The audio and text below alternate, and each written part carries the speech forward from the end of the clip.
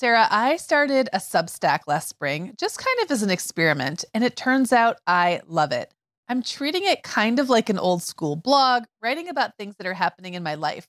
Megan, I've loved following your stuff on Substack, and I actually just really like Substack in general. You know, we've both been a lot less active on Instagram lately, and I'm finding that Substack scratches that itch to connect and create without all the busyness of a typical social media feed. So I would love it if Mom Hour listeners wanted to look me up there. I'm at meganfrancis.substack.com, and that's Megan with two A's, MEAGAN Francis.substack.com.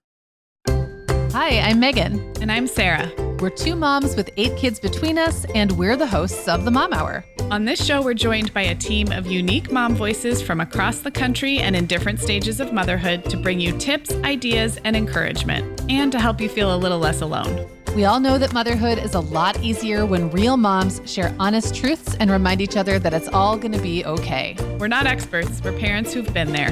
We're not perfect, we're real. Welcome to the Mom Hour. Hey everyone, and welcome to episode 441 of the Mom Hour. I am Sarah Powers here with Megan Francis. Hey Megan. Hey Sarah. So I'm hoping all our listeners had a nice Thanksgiving. We have a topic today that maybe fits with the idea of multiple generations coming together, which maybe or maybe not happened this past weekend for some of our listeners. We're going to be talking about family history and specifically your recent foray into genealogy. I'm really excited about this. This is something you spoke about a couple of times this summer when we were kind of sharing about our summers, and we had some requests to dive a little bit deeper. Yeah. I admit I feel a little intimidated because I know we have listeners who are super duper into this. And then people like me who, I understand the concept, but I have never been on ancestry.com. And then you really are more like a recent student of the process. So we're not going to be instructing anyone, I guess. We're just going to be coming to this from where we currently are. Yeah. And I want to say as well that I have actually been interested in this for a very long time and have had bouts before where I've been on Ancestry or I've been on 23andMe looking, and then have shelved it for like years at a time. And sometimes I think that kind of makes people mad if they're really into it. So like I've connected with people before on those platforms who get kind of like, they take it very seriously and they get a little irritated if you kind of come and go. I actually had someone who emailed me and said, basically, this is where we end. Like, we were like fourth cousins. And she was basically just like, your search is taking up too much of my time. And the funny thing was, I did not expect her to be doing all the search on my behalf. So I was like, oh, I'm sorry. Oh my gosh. She wasn't mean about it. She was just like, yeah, this is taking up too much of my time. Best of luck. And I was like, oh, okay. Meanwhile, I hadn't thought about it in like 3 weeks. So it is an interesting community to delve into, especially if, like many moms do, we can kind of flit in and out, but maybe aren't in the place to take it super duper seriously. And I don't want that to intimidate anybody because I've also had so many like casual contacts with people who were lovely and didn't really care and just shared, like it's a very open and generous group. That's what I love about it. But also just beware, just know that you can kind of dip in and out, but that not everyone else is dipping in and out. So I'm so glad you just started there because this reveals truly my naivete about this whole thing. Like I kind of forgot that to do this genealogy, ancestry, like journey for yourself involves connecting with other people and that there are like norms and expectations built into this world. I would not have even thought of that. I wrote down some questions I wanted to ask you and that was not even on my radar.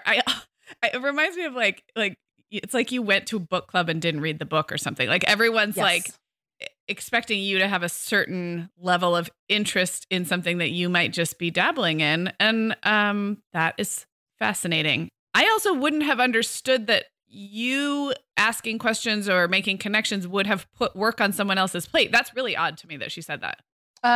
Well, again, this is somebody I think who does this I think she's retired and this is a serious side hobby to the point where it's not even a hobby really. It's like a serious volunteer type effort. that, she'll go to like cemeteries and do rubbings of gravestones and then put them into archives, like those kinds of things. Yeah. And it's so important that those people are out there doing that. I think what I underestimated was that I might be kind of wasting other people's time if I'm not willing to do that level. And again, it wasn't like I ruined her year. I think she was just like, well, I've gotten you as far as I can. And now I'm bowing out. And I was like, oh, I really didn't expect you to do anything at all. Thanks. So it's just, when you say like norms and standards, I don't actually know that there are norms and standards, because certainly nothing like ethically was said to me as, as a sort of beginner, very, I don't know, casual hobbyist family history researcher / genealogist. This is what's expected of you. I don't really feel like there was anything expressed to me like that. I'm just realizing that people are at very different levels of how much they want to engage and how seriously they take it. And sometimes what you think is a casual request, someone else will take very seriously. So just good to know. Yeah. And I meant by that there were maybe unspoken dynamics that you might not even be aware of. Yeah, that is amazing. Well, I wanted to kind of start by talking about being women of a certain age. You and I are in our mid-40s. And just anecdotally, I feel like this is a time where a light goes on for a lot of people, and a level of interest increases, or maybe like you, they've been interested, but now really want to start digging. I just, in my own family, my grandma started writing her self-published memoirs when she was probably in her 50s. Mm-hmm. And I have seen my mom and my aunts, like there is something about midlife or even maybe a little past where we are, where this really, the bar graph like jumps up in the number of women who seem to be interested in this topic. Do you agree, disagree? Do you have any ideas why? Well, I think like many other things, we've joked about midlife lady leisure pursuits. Often we just have more time opening up to us to get into things that maybe we've been interested in for a long time, preferably, but now actually have a little money or a little bit of, our hands are free because we're not changing diapers or whatever, to actually dive in. I also think it's gotten easier and easier for everybody. So, 20 years ago when I was first interested in this, the resources were out there, but they weren't anything like they are now. In 2003, I think Ancestry.com had just gone up like a year or two before. So it wasn't as robust. So what we might be seeing is like, oh, it's women of a certain age. It might also just be like everybody has access now to stuff they didn't. But I do think that there's something to getting into the midlife years and being like, man, time goes by really fast. And if we don't document this, then what gets lost? You start to realize, our parents get older, we lose our grandparents, or they get really old, and we say, oh, I wish I knew that about them, or I wish I had access to that story. I think so. It's like a confluence of all of those things, probably. One thing I think has been interesting about, and I know we're going to dive into our individual like researches, how this has been, but when I first got into just the idea, and I was handed a typed, probably from the 70s, family tree on my dad's side. And at that point, it was very ego driven. Like I wanted to know if I was connected to any famous people. Oh, interesting. I just wanted like almost like, ooh, who am I? What's my family story in sort of a meta way? Like, am I important? Where am I on this map? Exactly. Yeah. And as I've gotten older, it's become much less about that and I'm much more curious now about the stories of the ordinary people and like what their lives were like. And I think 20 years ago, maybe I just didn't have the context in life yet to care. But now I find that that's more of a motivator. Yeah. Well, a few things. I agree about access getting easier, but in my family, my grandma started her journey before the internet. She was typing those memoirs she was contacting relatives in Finland and so I do think there is something to what you said about the older generation, like parents and grandparents are passing on or getting older, or their memories are starting to go. And so there's this almost urgency to capture we're going to talk later about like the orally passed down stories, which is different than like finding your, fourth cousin on Ancestry.com, but just like is anybody going to remember this stuff that happened as the older generations get older and pass on? And then I also think if we do have our own kids who are getting older, we've just been through enough seasons of life, Yeah. I think, to probably pique curiosity about, like, I find myself thinking, what's an experience that's the same no matter where you are or what time period? There's having a new baby. There's the heartbreak of loss and grief. I find it so interesting to think about the emotional parallels with generations past, even if the circumstances of life were so different. And I mean, just think about us living through a pandemic, raising teenagers into young adults. Like, there were women and moms doing those things, including living through wars and pandemics and crises and things like that, that we are connected to. I think for me, it piques a kind of curiosity about the emotional experience that, exactly like you said, I don't know that we have the headspace or the context for those wonderings when we're 25 or even 30, 35. Yeah, I totally agree with all that. Sarah, we both know this time of year can be crazy. So this is a great time to get ahead with no prep, no mess meals from our sponsor, Factor. I love how these meals are ready to eat and delivered right to your door. I mean, you can't beat that convenience, but most importantly, they're seriously delicious. Yeah, Megan, I agree. Our whole family was impressed with the quality and flavor of Factor meals we tried. And it turned out to be a great option for my teenagers when they got home late from a theater practice or came home from school super hungry. There's zero prepping, cooking, or cleaning up. Factor meals just need to be heated for about 2 minutes and they're ready to go. Yeah, and for any listeners with wellness goals this month, Factor has 6 menu preferences to support your lifestyle. Whether you're trying to boost your protein, avoiding meat, or simply focusing on well-balanced meals. And you can pause or reschedule deliveries to fit your lifestyle. Make today the day you kickstart a new healthy routine. Head to factormeals.com/momhour50 and use code momhour50 to get 50% off your first box plus 20% off your next box.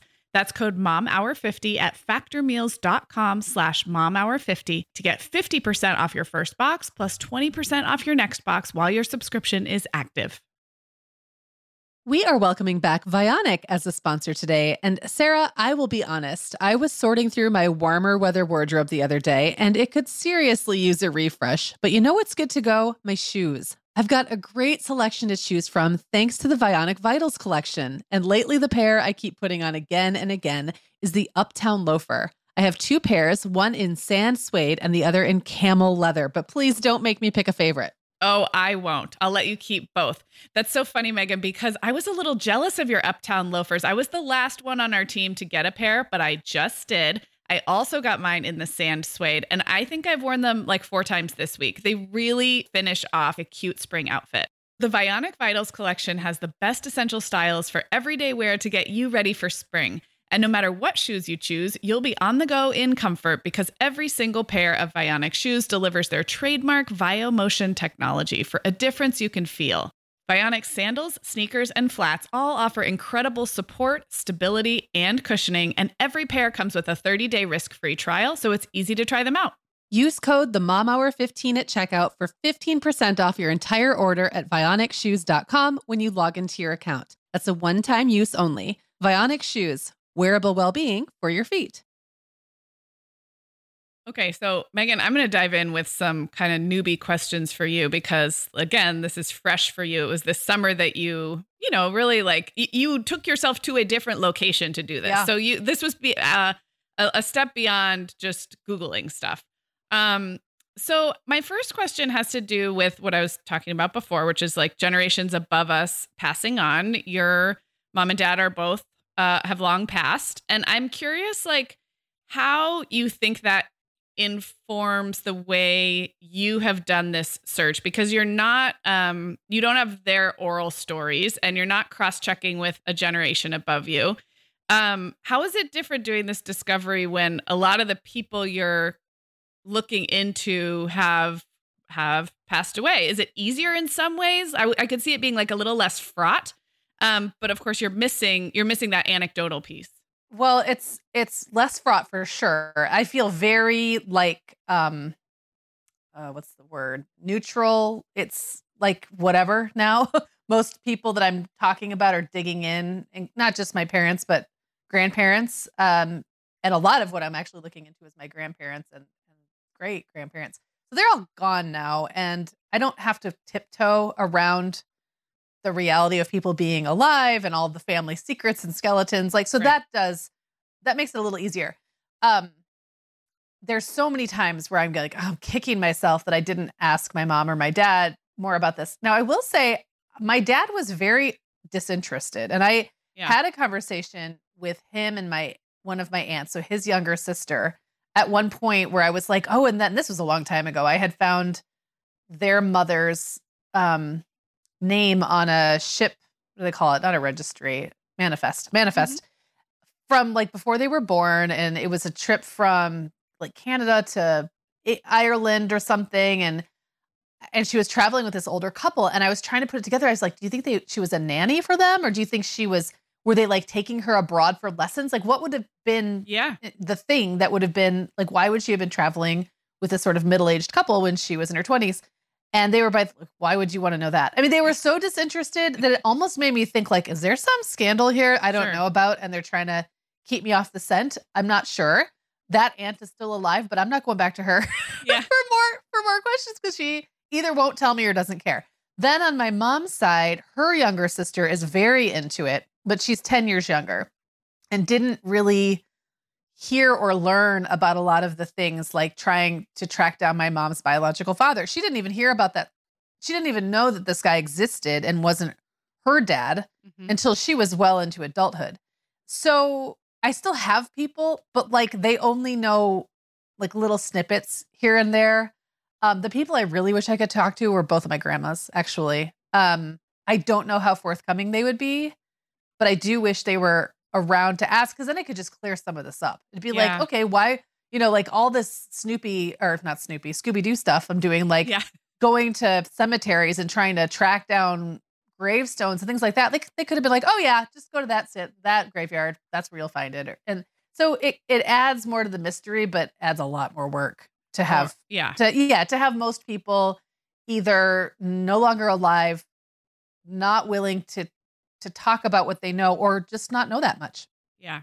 And you're right. Even if you had everybody alive, people have a complicated relationship with their own past. Brian's dad didn't know his own dad very well. He knew him as a child for a short amount of time. And Brian's aunt, so Mike's sister, I think very much wanted to know more and looked into it and did some digging around. And Brian's dad, I believe, if I have the facts correct, was like, no, thank you. I'm good. And those are siblings. They're really close in age, actually. So they did share the same household and same experience. And one of them really wanted to kind of know more, and one of them did not. And that's just going to be the way it is. So you make a good point that even as people are alive,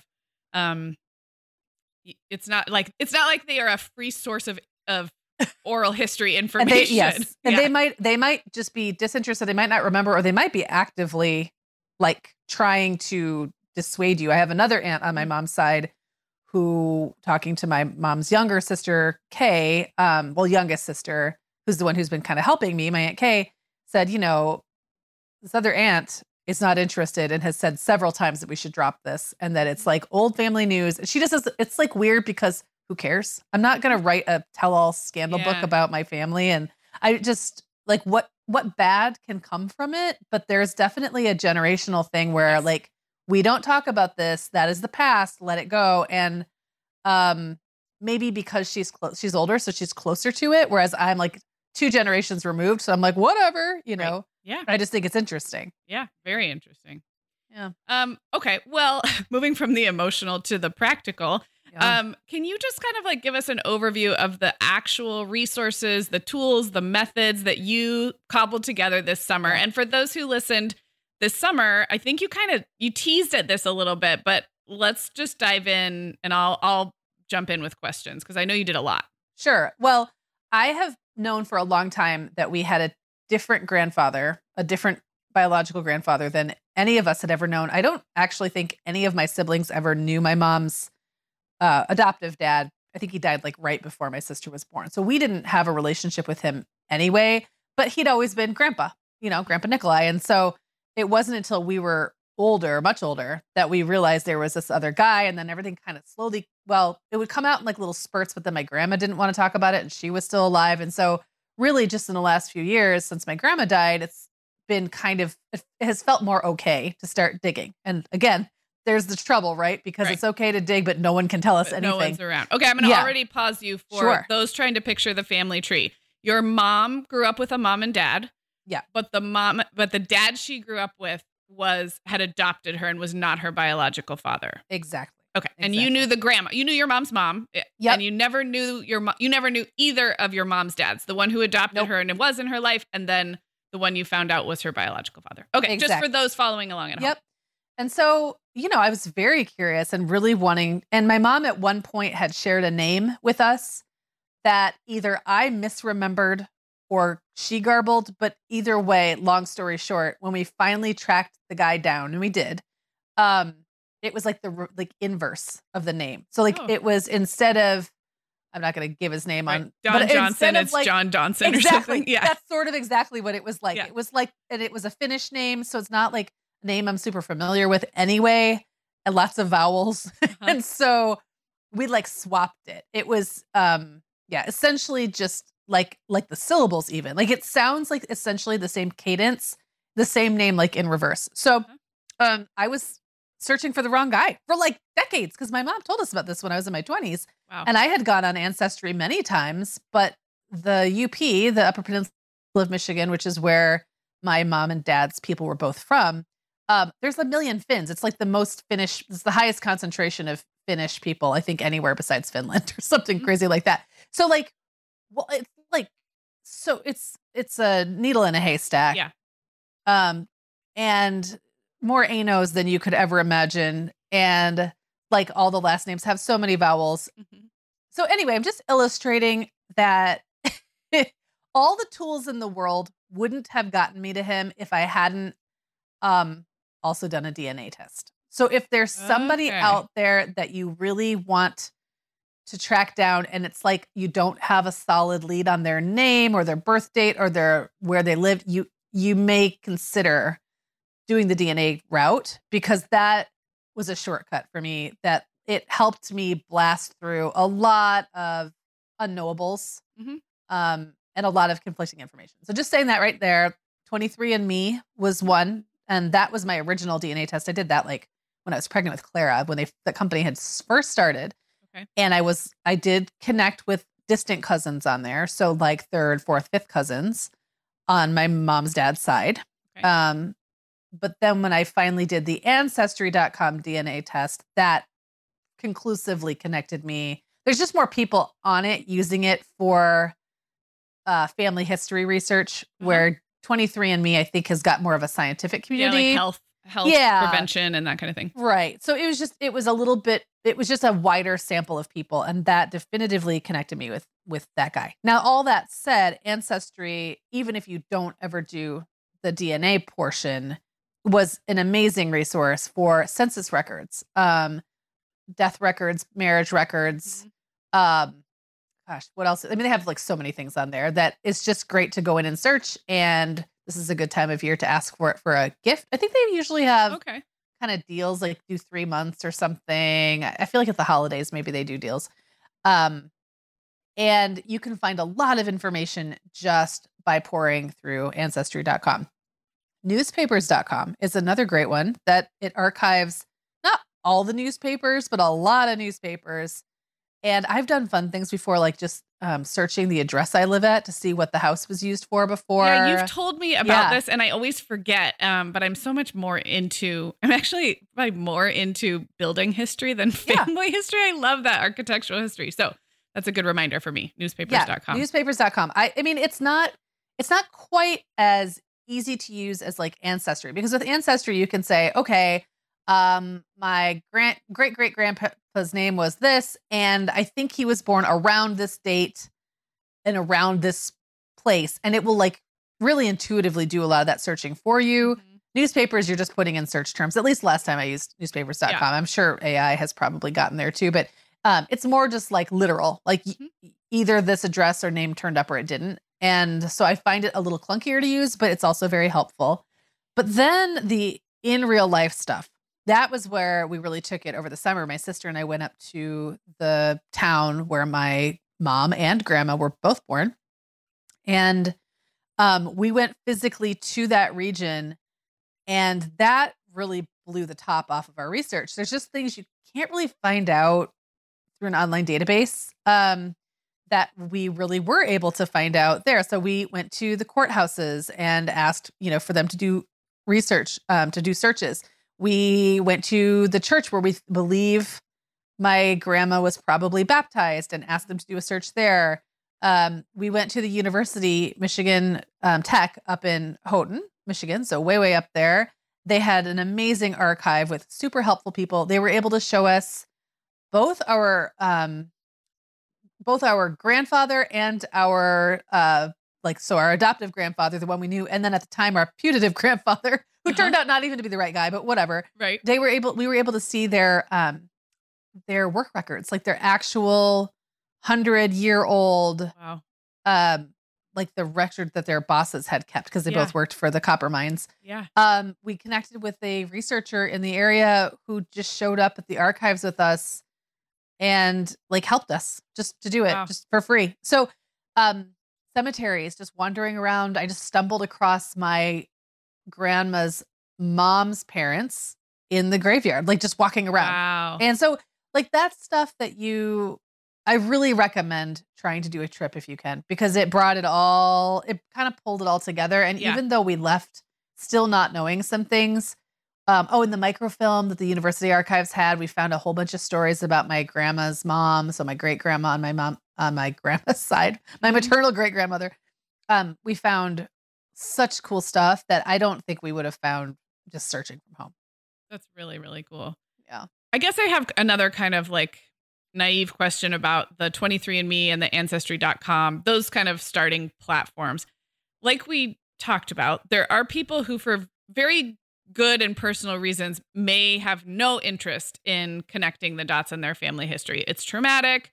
There's a family privacy that is just not, they don't want to go there. So when you're on those platforms, the people you are quote unquote finding, connecting with, it's all sort of consensual, right? I think what I'm trying to get at is, I don't think you found anybody who didn't want to be found, but I would imagine there's some sensitivity around that, especially with things like adoption and all kinds of ways that different families came to be in this country, especially. Well, yes and no. So, I didn't find anybody alive who didn't want to be found. Okay. But once people are dead, it's kind of open season, honestly. Right. That's a public record. It's a public record. And when I connected with via DNA, I did then connect with people who were not consenting, because it's easy to figure it out. Once you know for sure someone is your first cousin, and that was basically where it led me, then I know who my half aunt is, because all I have to do is so it's not like they put their DNA out there, but the cousin did, not his mom, who would have been my mom's sister. Do you know what I mean? Yeah. And I did reach out to the first cousin who I connected with. He and I had a short conversation on Facebook. It was a little awkward. And then it was kind of well, that's done. Because then he said, well, my sister might have more information for you, but her husband just died and this really isn't a good time. And I don't know how open she would be. And I was like, okay. I mean, I'm not going to harass these people. Right. He told me what he knew about our grandpa. And I have to remind myself, I have just as much of a right to that grandpa as he does. You know what I mean? Not a right, I don't need his money or anything, but I'm just as much biological material from this man as this guy who grew up with him. And it's interesting to look at it that way. And I feel like I'm intruding, but also I just want to know stuff. But I don't actually need to know that much. So I don't know how much further I'll pursue it. I guess I would say it still is a little touchy, because while the people that you directly connect with are consenting, not everybody who's part of the story is consenting. Yeah. Well, I think it's just worth acknowledging that, I think sometimes people go into this just thinking a fascinating family tree will be interesting, and forget that like there may be people and reasons for those people who have no interest in, And I'm not saying you did that. I have a friend who learned she had a half sibling, and she's not older generation. She's our generation, learned she had a half sibling from one of her parents, having an affair outside the marriage. And eventually that person, they did connect, but like, you're not always ready for information or changes to the literal like family tree you thought you had. I would imagine that is upsetting for some people. Yeah. And I'm thinking too, like, this is the guy that it sounds like he was a real hard, it sounds like he was an interesting character. Let's just put it that way. But this was the grandpa that these people grew up with and probably had some venerated identity in their minds. And actually he like abandoned my grandmother. I mean, like that's right. So, okay. I mean, I don't need to crush anyone's dreams here. My story almost doesn't matter, but like I'm conscious of that for sure. Yeah. And I was not saying that you weren't, but I wonder how often that happens. That's sort of an innocent digging around turns tricky. Yeah. Well, now we're a few months past your big summer of family history exploration. Are there kind of some stories or some things you found out that you find yourself thinking about? I know you've talked about maybe wanting to write about or do more. So I love that you kind of had a flurry and then you've now sat with it for a bit. What is still like, what stories still want more from you? Yeah. I mean, I think what is the most fascinating about all of this to me is how many human stories, you realize so many human stories are caught up in your story and like led to your story. So depending on the one I'm hyperfixated in a given moment, that might be where my attention is. But like, that's just one. And there were 4 sets of, there's 4 different grandparents and they all had their parents and those parents all had their parents. And, so when I was in the UP doing that search, we realized pretty quickly, my sister and I, like we had run into a couple dead ends with finding our bio grandfather. At this point, I did not have the DNA connection yet to my cousin because I hadn't got my results back yet from Ancestry.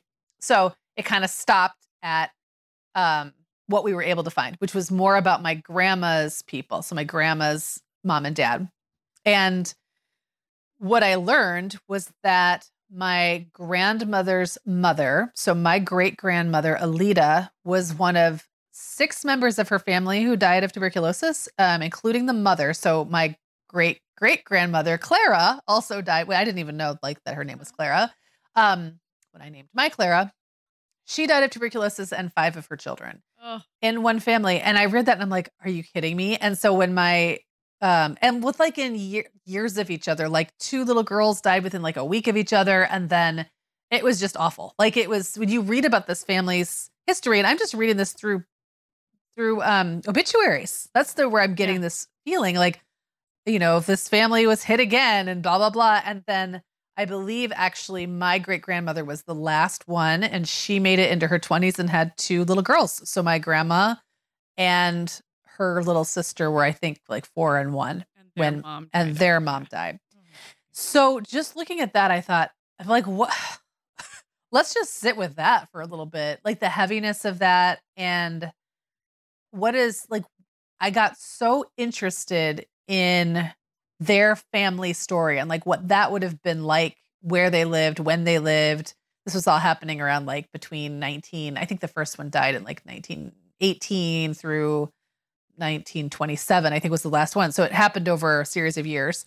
And just like, wow, what was that like? And the really interesting thing is that once I figured out who my bio grandfather was, I was like, well, whatever. I don't even really care about that story anymore. I want to know a little bit about our health history. I think that would be interesting, but I don't, as storytelling goes, he made himself irrelevant. Yes. He removed himself from narrative. The scene. Yes. He's out of the narrative and I don't really care. I don't need to know anything more about him. Except it's interesting that I have this other family and I am interested, but like I am a quarter Finn and I know nothing about that really, except that I've been doing Finnish on Duolingo for 450 days now. Woohoo. I've got a streak of 450 days. That's pretty great. But other than that, like maybe I'll talk to my cousins again. Maybe I'll try to connect with more of them, but I don't really care from a storytelling perspective. I'm much more focused in on that, my great grandma and maybe even the great greats. And then her people were from French Canada. And how cool would it be to go to like Quebec City, Montreal, try to find out more about that? I mean, it takes me down some serious rabbit holes. And I think that's where if you're going to trace your family history back, you're going to go really far. Like it just keeps going. Yeah. And so, well, and like you said, each generation multiplies. You have 4 grandparents, 8 great grandparents. You know what I mean? So like then there's each branch as you follow back can keep going and going. And then there's more and more of them. Yeah. It's almost like the work you did to try to find your biological grandfather sort of gave you new tools and skills. But like you said, that's not actually the story that is still pulling at you. Yeah. And I do think there's probably a book in it for me one day. I just haven't quite figured out what it is. Yeah, I love it. Well, what about the actual staying organized, getting started? I'm imagining like 50 browser tabs open to all these different things. Like what, do you have any tips for somebody just getting started, specifically about that practical stuff, staying organized, keeping track of what you're doing, or even just where to start? I'm not even going to talk about staying organized because I don't know how to do that yet. Like that is not a thing I have achieved.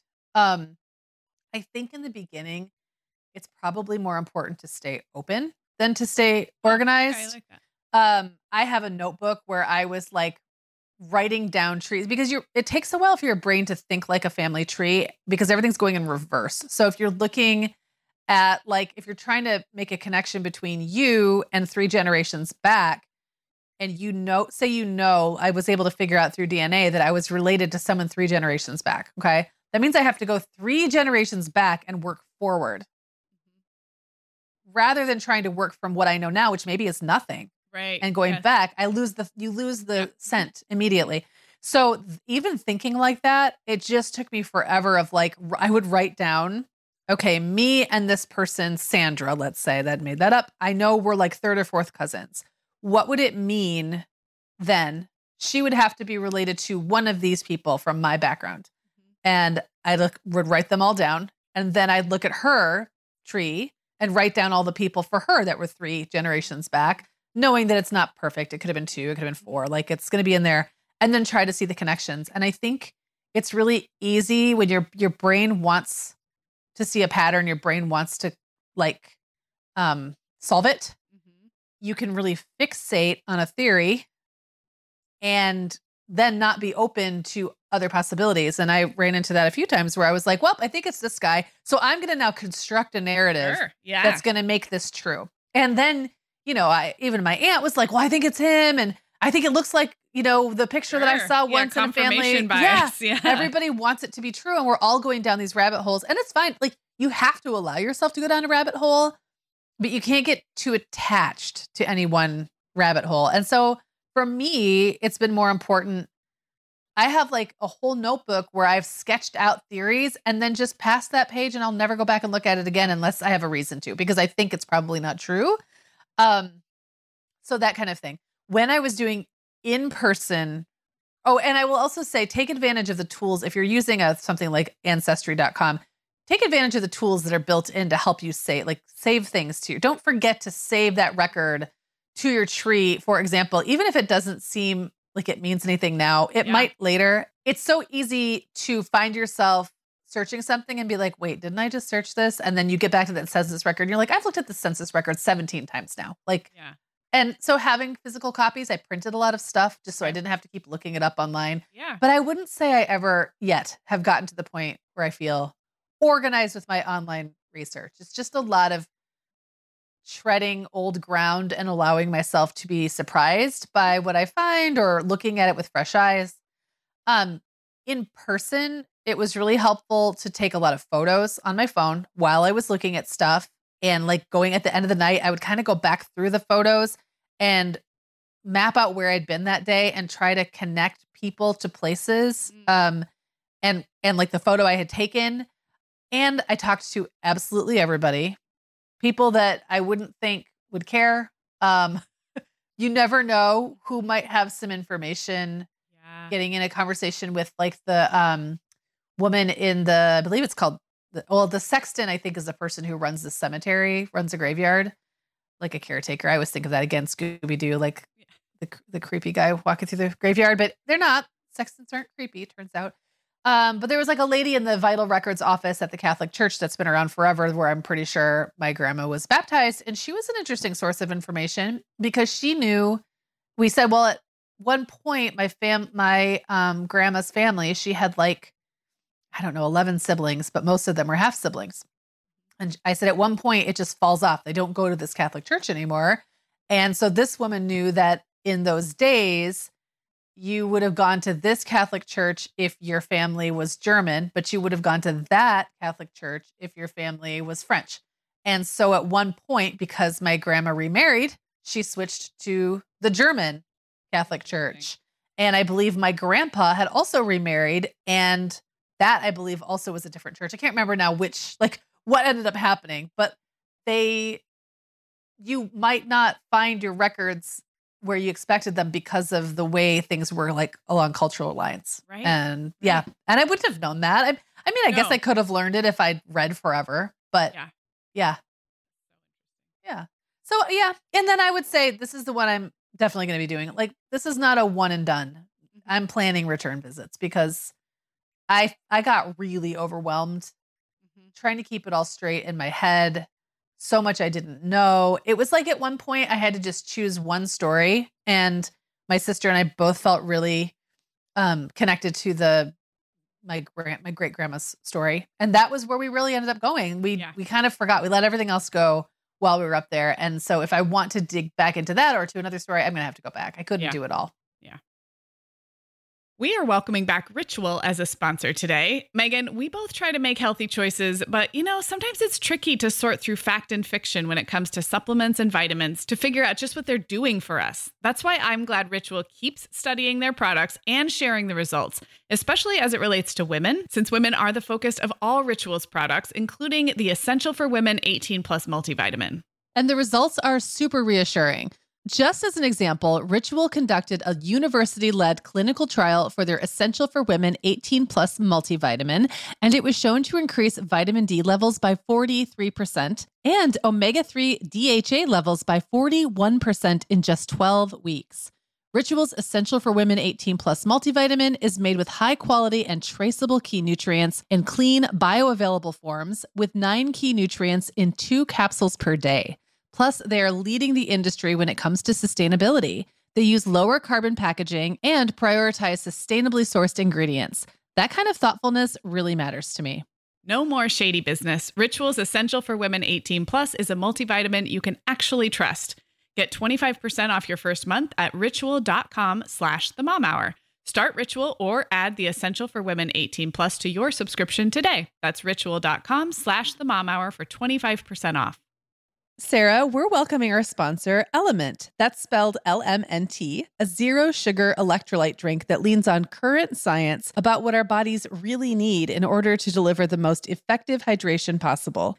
Sarah, Eric is really into keeping up with health research, and he's been insisting to me for years that we actually need more salt to stay hydrated. Turns out Element agrees because they've developed their product based on a growing body of research that shows that for optimal health outcomes, we actually need to be taking in sodium levels at 2 to 3 times government recommendations. That's a big difference. Yeah, it really is, Megan. And, electrolyte deficiency or imbalances can cause headaches, cramps, fatigue, brain fog, and weakness. I know I can feel really rotten when I'm dehydrated. And also, I don't love the taste of plain water, so I'm not that great about drinking it. Element makes a huge difference in how much I'm enjoying my hydration and in how I feel, and it's super easy to fit it into my daily routine. My favorite flavor of Element is the grapefruit, but if that's not for you, we're going to get you set up with a variety pack so you can find your favorite Element flavor. Plus, Element has a no questions asked refund policy. You don't even have to send the product back to get your refund. Yeah, you can receive a free Element sample pack containing 1 packet of 8 flavors. So you'll get 8 total packets free with any order when you purchase through our custom URL. That's drinkelement.com/momhour, DRINKLMNT/momhour. This offer is available exclusively through our partnership, and it's available for both new and returning customers. To get that offer, again, go to drinkelement.com/momhour. Okay, Sarah. So I have done a lot of talking today about my recent So good though. ventures. I love it. Well, and I know you've really got a very active genealogy and family history research background in your family that you've benefited from, but maybe your personal experiences, shall we say, emerging. Well, right, because I have people in the generations above me who are not only alive and interested in these kind of things, but have, like you said, done a lot of the work. So I am realizing how much I benefit from that at this stage. Yeah. Well, that said, what is your experience? Yeah. Tell us about you've benefited from. Yeah. So on my mom's side, my grandma, who is 95 and in assisted living, still with us. And, memory and cognition kind of in decline right now. But she, like I said, in her 50s, really started to make this her retirement interest. And she also was a career English teacher and, became a writer in her retirement and self-published 2 memoirs, one about her parents immigrating from Finland. They met, I believe, in the Pacific Northwest, but they came from the same part of Finland, the Swedish-speaking part of Western Finland. And she wrote about their coming to this country and they're starting their life in logging camps in Washington State in the Pacific Northwest. And that was just like, as I was growing up, my grandma was doing that work. And then the second one she wrote was about her teenage life in the World War II years. So less about, it was her own family history, but going back, it didn't go back quite as far. And she was everything you said minus the digital internet part. So she went to Finland. I got to go when I was 10 with my mom and my grandparents, and we visited towns, and she reestablished contact with her first cousins, which then branched down into third, fourth, fifth cousins. And that had a lasting effect. I have my cousin Marcus, who is my generation. So he's like, I don't know, my 5th cousin or something, but our grandparents were first cousins. He is like 5 years older than me. And through that, he came to the United States a couple times. Like he has stayed in contact. So just the work that she did in like her 50s and 60s, I guess still continues to have effects on like the way we see that side of the family tree, which is really, really cool. She dug up photos, everything you said, the marriage records, the birth, the immigration, the whole thing. I think what that does for me is it creates kind of like a false sense that I know my family history when, as you pointed out, we have 4 grandparents and that's only one of my grandparents. And then it's her family story. So on my mom's dad's side, I knew my grandpa well, and he also was a professor, an English teacher, a writer. I come from a line of people who like to write, write about this stuff, and which is such a gift. But he wrote a lot in his in his retirement years. He wrote stories and anecdotes, and again, kind of a self-published memoir about growing up in rural Idaho on a farm. He was one of 9 siblings. I don't think he was quite as interested in the generations that came before, or maybe I shouldn't say not interested. I don't remember his stories being as much about the generations before him, but he gave incredible like color and detail and humor to writing his own life story. And I have that in a book. So that's really, really cool. On my dad's side, both ways, my dad's mom, my dad's dad, I know almost nothing. I mean, I know that my grandpa flew planes in World War II, I think. My dad tells good stories about his growing up in Montana. But he, like you said, when you were talking about some people just aren't interested, like when you said your dad and your aunt that you asked them and they were like, why would you care? I think my dad trends more in that direction. I think he has an interest in having us and my kids know about his life. We did that Storyworth project. Yeah. We've worked with them. We did that a few years ago. So I love, and his stories are great. But I don't sense a lot of interest in connecting a lot of dots above his. And I know very little. His mom died before I was born, actually before my parents even got married. So my mom didn't know my dad's mom. And his dad died when I was a kid. And he has a living brother and sister that he's kind of in touch with, but I haven't known deeply in my life. So it's really, that's all that to say, it's really imbalanced in terms of how much I know and how much there is to start with. Well, what I think is interesting about this, two things. One, you might find that your dad's, like if your dad told you stuff about his upbringing, you might be able to as quickly nowadays recreate everything going back from that. Like, because it's so much of that work, if not done by anyone you know, might have been done by a cousin, Yeah, that's an true. aunt, whatever. And maybe it's just out there. Like you can stumble across other people's family trees. And if you plug in anywhere along the line, like that work, it may be out there. Just your dad might just not be the liaison to it. But the other thing I think is so interesting about people who care and people who don't really care, I can sort of empathize with the people who aren't that interested because your family background means both everything and nothing. Yeah. Because it never ends. Yeah. Like it goes back and back and back and back and back. And at some point we're all related. What? Like, yeah. Right. And then what do you do? Yeah. Right. So it's like, it's so interesting and so important. Or actually, maybe it's just way more interesting that your dad tells his grandkids about how he grew up. And that's it. And that might be all anybody needs. So I think I can kind of see both sides. It's like almost too overwhelming to start thinking about the layers on layers on layers of human turmoil that has led to all of us being here. So, yeah. Well, I'm curious, speaking of stories, like what are some of those stories? And these could either be things that you have heard straight from the source or that like were in one of your grandma's books. Like, what do you know? Well, I have to first say all of the stories I'm about to tell are unconfirmed. I'd be a bad journalist. I feel like these stories of family lore, it's real easy to get details wrong and to have them passed around. And so I think that's funny. And I think probably when we start to do the digging and have the records to back it up, you're like, wait a second, that doesn't match up exactly. So I'm just owning that. This is what I have heard. So Tilda, who was my great grandmother and the one who came from Finland when she was a teenager, like 19 or something.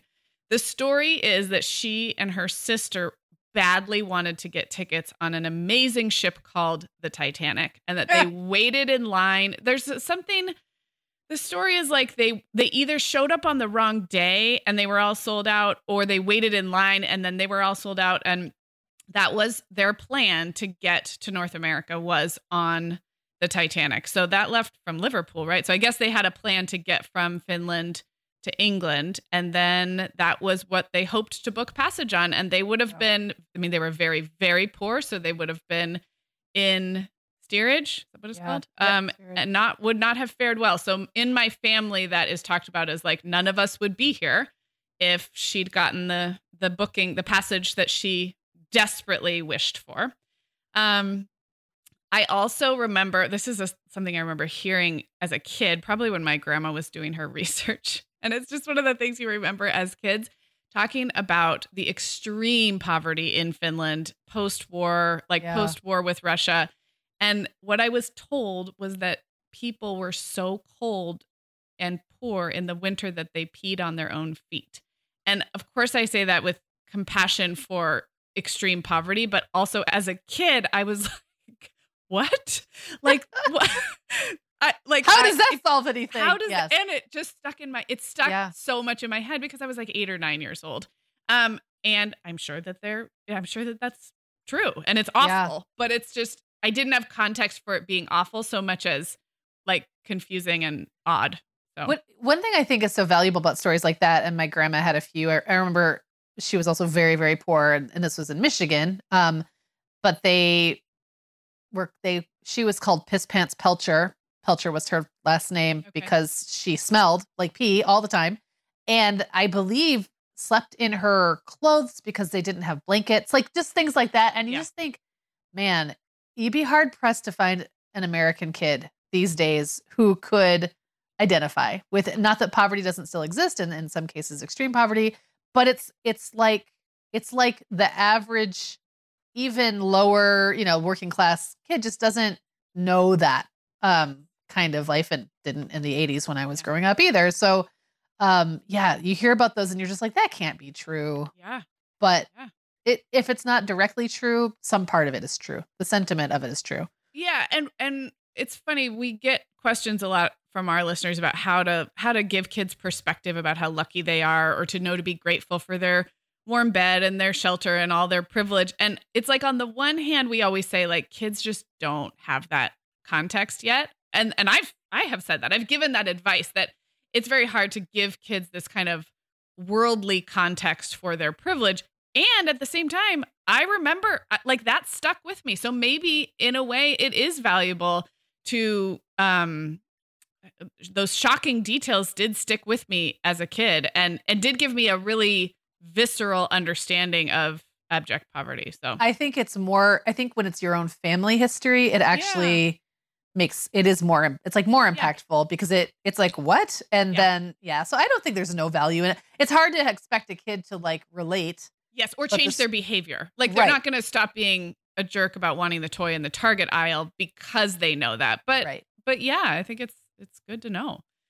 And then speaking of hard things, another thing that was so common, as you said, with the tuberculosis is that just losing a child or a sibling, death in childhood was so commonplace generations back. And so the story that is well written about and talked about in my family is my grandma, the one who wrote about it and grew up in a logging camp in Washington State, had a brother who died at age 5 in an accident on the train tracks in the logging camp, I believe right in front of their house. They lived in the workers' housing on the logging camp, and the tracks would go by, and it was like not a big train, like a cart, like a thing that went back and forth and did things for the logging camp. And he died at age 5. And it just, to think how those things then affect generations. I mean, his photo, he looks like all the photos of him. So this would have been in the 20s.